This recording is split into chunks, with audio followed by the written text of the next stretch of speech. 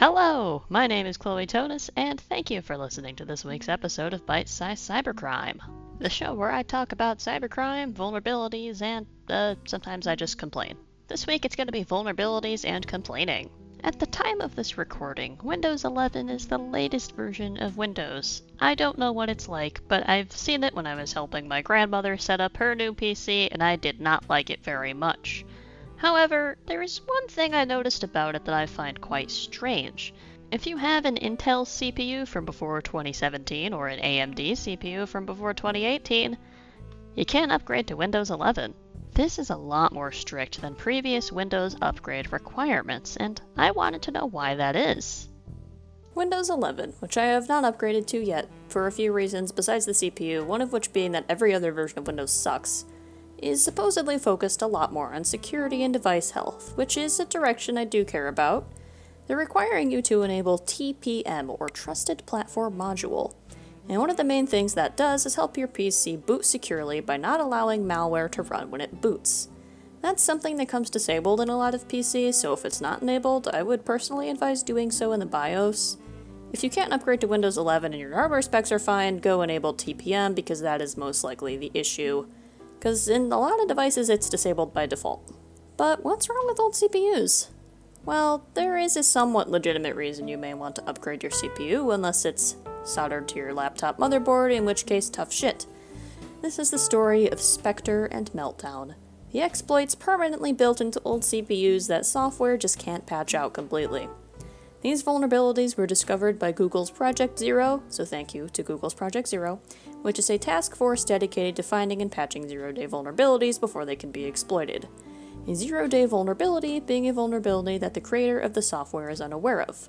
I did use Google's Project Zero for most of the information during this podcast episode. When it comes to vulnerabilities, we typically think of software, but hardware vulnerabilities do exist as well. Spectre and Meltdown exploit two techniques used by processor called caching and speculative processing. Caching is the storing of temporary data on the CPU so that it can be accessed faster, even faster than it can be on RAM, which is the whole point of RAM. Speculative execution basically tries to predict the future, sort of.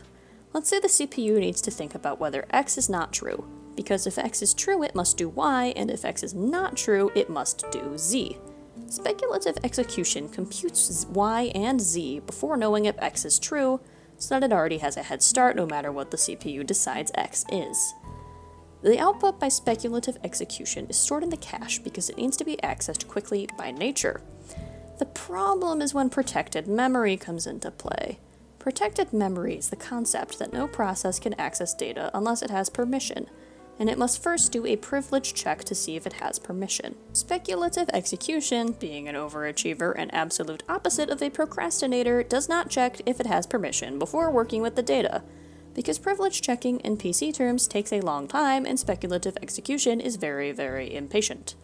However, it learns about the address of the data and not the contents, because those are locked by hardware barriers unless a privilege check is passed. Remember that part about the hardware barriers as it is important later. Knowing the address, however, is crucial in knowing what the data is.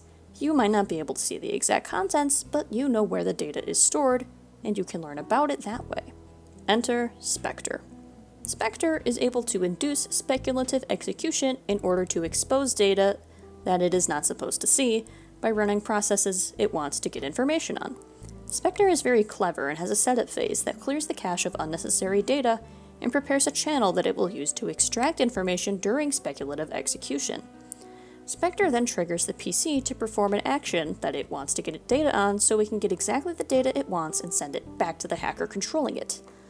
Spectre is also quite hard to detect, although nowadays it and its cousin Meltdown can be spotted on systems rather easily. And now that I bring up its cousin Meltdown, Meltdown is quite similar, but it also melts down the security boundaries that are supposed to be hardware enforced, which is exactly why I mentioned hardware and told you to remember it. This allows Meltdown to see way more data than Spectre can, but it also only works on certain Intel chips and is easier to fix than Spectre is. And so Spectre will haunt PC users for a while Meltdown may be easier to contain. These exploits have been somewhat patched but cannot be fully removed, only made harder to execute. Updates to operating systems, software applications, and web browsers have made these vulnerabilities a lot harder to execute, especially Meltdown.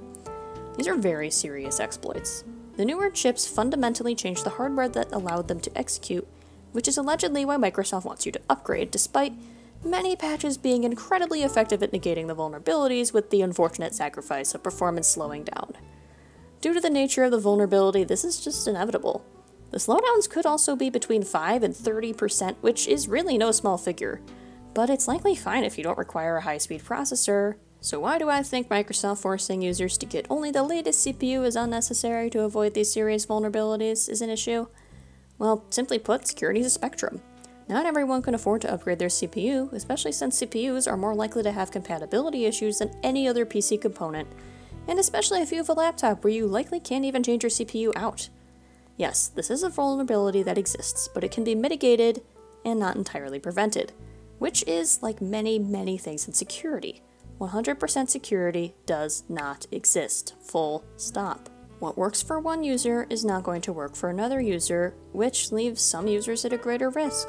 However, it will likely be more risky to stay on an unsupported version of Windows 10, no longer receiving security updates, than it will to upgrade to Windows 11, which I'm telling you is what a lot of people are going to do. People already hate software updates and don't understand security. They're not going to buy a whole new laptop to be more secure. Some people argue that by 2025, when Windows 10 is no longer supported, you should buy a new laptop anyways. But I know people whose laptops last for over 10 years, and I am certainly hoping my laptop lasts me more than 7 like my last one did.